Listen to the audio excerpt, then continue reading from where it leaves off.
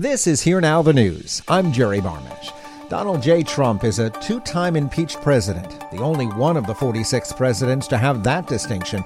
Trump is also the only president to face an impeachment trial after leaving office. And although he was acquitted, it would appear his legacy is cemented. With the backdrop of President's Day, I decided to speak to a couple of historians about Trump in the weeks since his term ended. Richard Immerman is an author and professor emeritus at Temple University. Alan Lichtman is known for his 13 keys to the White House, a formula he's used successfully to pick the winner since 1984. He's also a history professor at American University. Both interviews were done before the Senate trial started.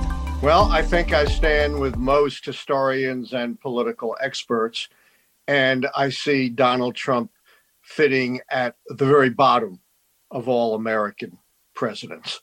I think he has been the greatest threat to democracy in the history of the presidency, even counting the reviled Andrew Johnson, who was, of course, impeached only once, unlike twice for Donald Trump.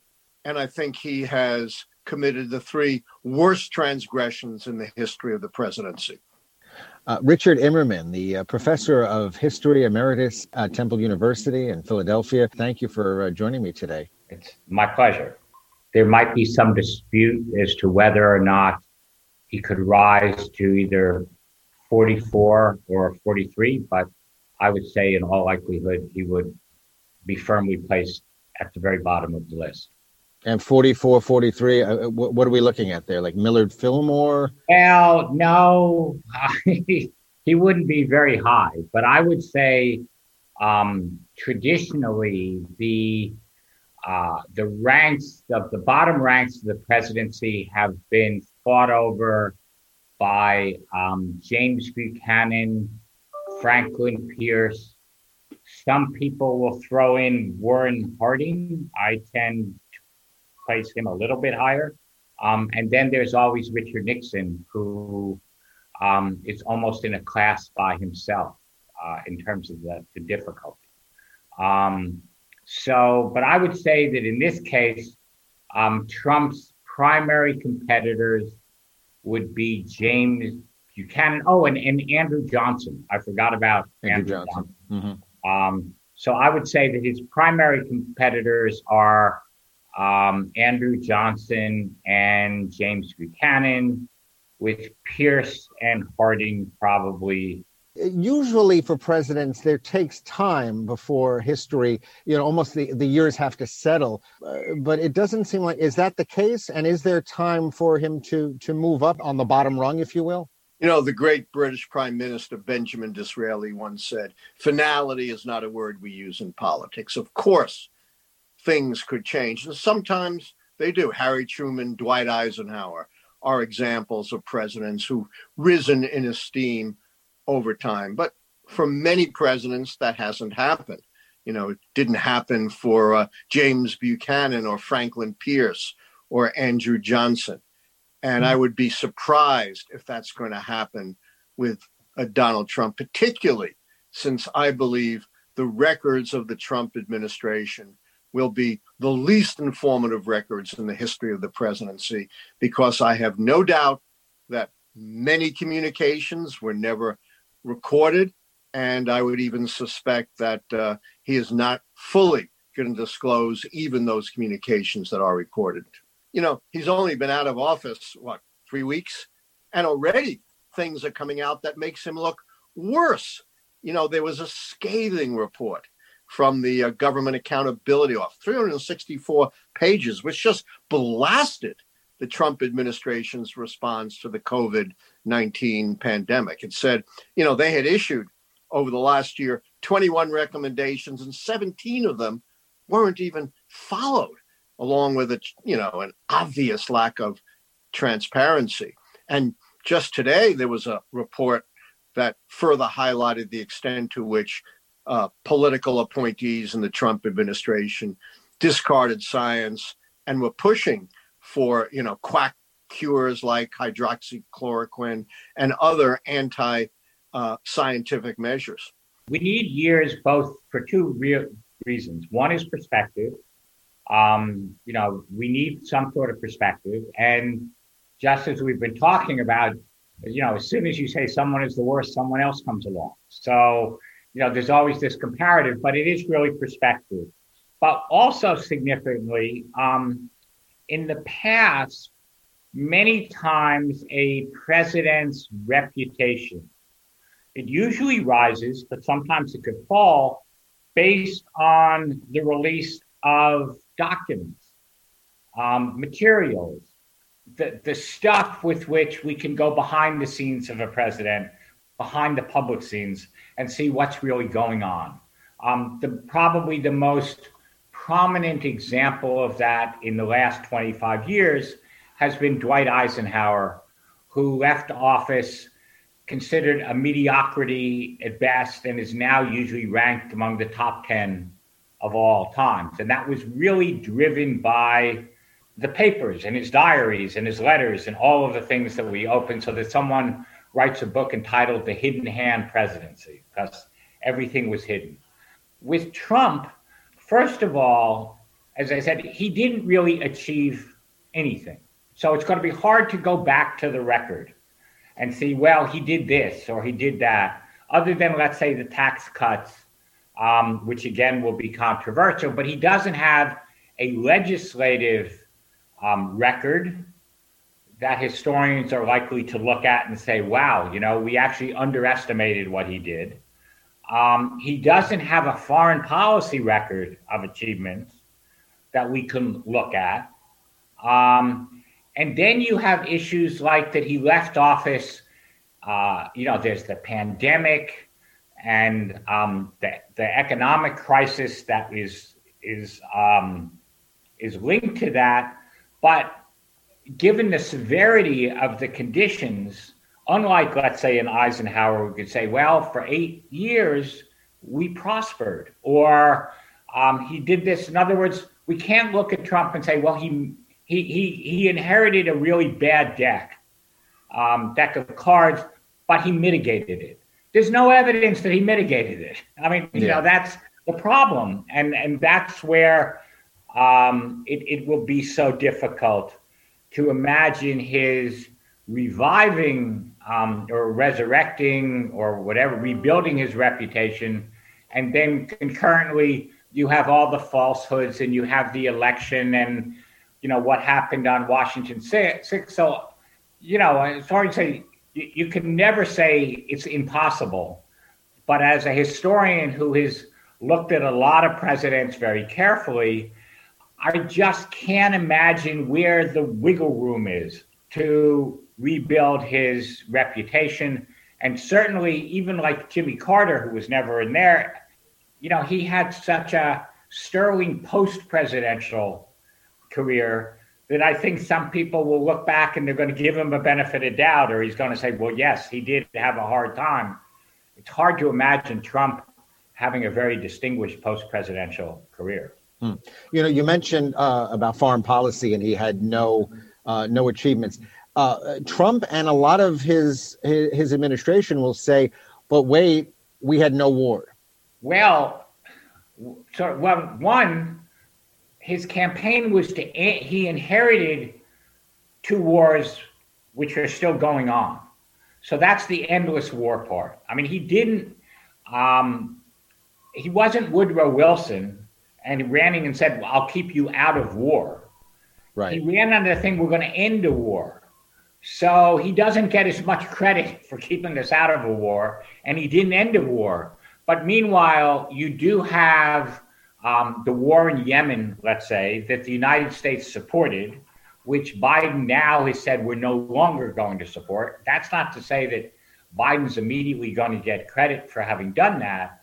But if you look at what Trump campaigned on, such as he did, and remember when he runs again, he doesn't even have a platform, so we can't gauge it. He said, let's just go back to where we were to begin with. Right. So in terms of foreign policy, as I say, there's really nothing substantive to talk about other than perhaps, but we'll see, some will say that the Abraham Accords and the Middle East, but he doesn't really reach any sort of major resolution. The most people could say is that he made a couple inroads into that, but historians aren't going to get given that much credit, because basically he got the low-hanging fruit, and the more difficult challenges sort of remain to be addressed. Trump, from day one, tried to separate himself from his predecessor, President Barack Obama. Do you think, by the way his administration went, that he actually is making Obama better in terms of historical perspective as time goes by? That's probably true. Although if he's lifting all boats, the rankings, which are comparative, are not going to be fundamentally changed. But I do think prior presidents, in light of the disaster of Trump's 4 years, will look better to the American people and perhaps even to scholars. Although I'm not sure how much influence scholars are going to be by that. Possibly. It's sort of, here's another person whose reputation has gained over the last couple of years is George H.W. Bush, who left office, not overly criticized, but also a one-term president, who was criticized for not having the vision thing, other things such as that. But also, I think has gained in terms of his reputation as documents have become released or more publicly available, following sort of the general guideline of do no harm. So, Bush, it was a very difficult time when he was president, the end of the Cold War, and he was very careful. Maybe he wasn't so bold, but he certainly wanted to, and we have a lot of evidence to do this, to make sure that things don't get worse, as they could be given the volatile situation with the former Soviet Union or East Europe or whatever it is. Obama also will not get a tremendous amount of credit for what he did. Not that he treaded water, he did disengage from Iraq, more or less, but it remained quite unstable. The bigger challenges, Afghanistan, he committed troops, still questions about whether he made the mistake of saying, yeah, we're only going to do it for a certain amount of time, which then gave incentive to the Taliban. You could go through all of his different issues, but America's alliances, which historians still consider the bedrock of America's global posture, remained firm, and if anything, grew stronger during his time. Along comes Trump with America first and basically blowing up all of our allies. So in that sense, yes, I think that Obama probably will, by comparison, people will look to improve. And then Biden essentially bringing in so many Obama people, right, and sort of a reset, that will probably help Obama as well. Derek Chollet, who's now in the Biden administration, wrote a book called The Long Game, in which basically he said that Obama was playing the long game. I think there's something to be said for that. And certainly historians are going to use that as a framework by which to assess him. Trump, again, different. He didn't say the long game. I'm going to fix everything. He promised so much and he did so little that, that's going to haunt him in terms of the historical record forever. James K. Polk, to go way back, is often criticized for being too belligerent and for getting the United States into wars. In this case, the Mexican War. He also served just one term, but he's the opposite. He said, this is what I'm going to do, and this is what he did. And so historians actually, at one point, ranked him very high. Even though they didn't agree with what he did, he was one of the very few presidents who basically, fulfilled what his platform and promises were, which is basically taking Texas and California and a lot of other things. In his post-presidency, will he try to help his legacy? I'm thinking like Nixon did with Frost to help himself in those later years and obviously for generations to come. Can Trump do anything like that going forward? I don't think Trump can pull off a Richard Nixon. Look, but the only thing the two have in common is deeply twisted, paranoid personalities that put their own political and personal advantages above the good of the nation. Other than that, contrast is stark. Nixon was a truly brilliant, if twisted, individual. He had a deep grasp of American politics, of American history. He had a deep grasp of what was going on in the world. And he wrote quite a few books, to try to reestablish himself as an elder statesman and to burnish his legacy. I don't see Donald Trump as being even remotely capable of doing anything like that. All scholars are very concerned about what kind of access we will get to his records and how complete that access will be. I mean, we know that he tore up documents, he confiscated documents, he deleted tweets, and there's a lot of stuff on electronic. I personally, I'm sort of glad I won't be around in however many years when these open, because I think historians are going to have a tremendous difficulty assessing how reliable that record is. So since that's usually been a major reason and part of the revision in terms of views of presidents, I don't think it's going to be difficult for him to benefit from. But secondly, Nixon was a really smart guy who knew an awful lot about foreign policy and could therefore portray himself, offer himself up as this sort of wise statesman who would write a half a dozen books about Vietnam, about nuclear weapons, about things like that people will read. It was remarkable how he did that. And clearly it was self-promotion, but he was someone who people would listen to. I don't see where Trump has that. I mean, he doesn't have the background.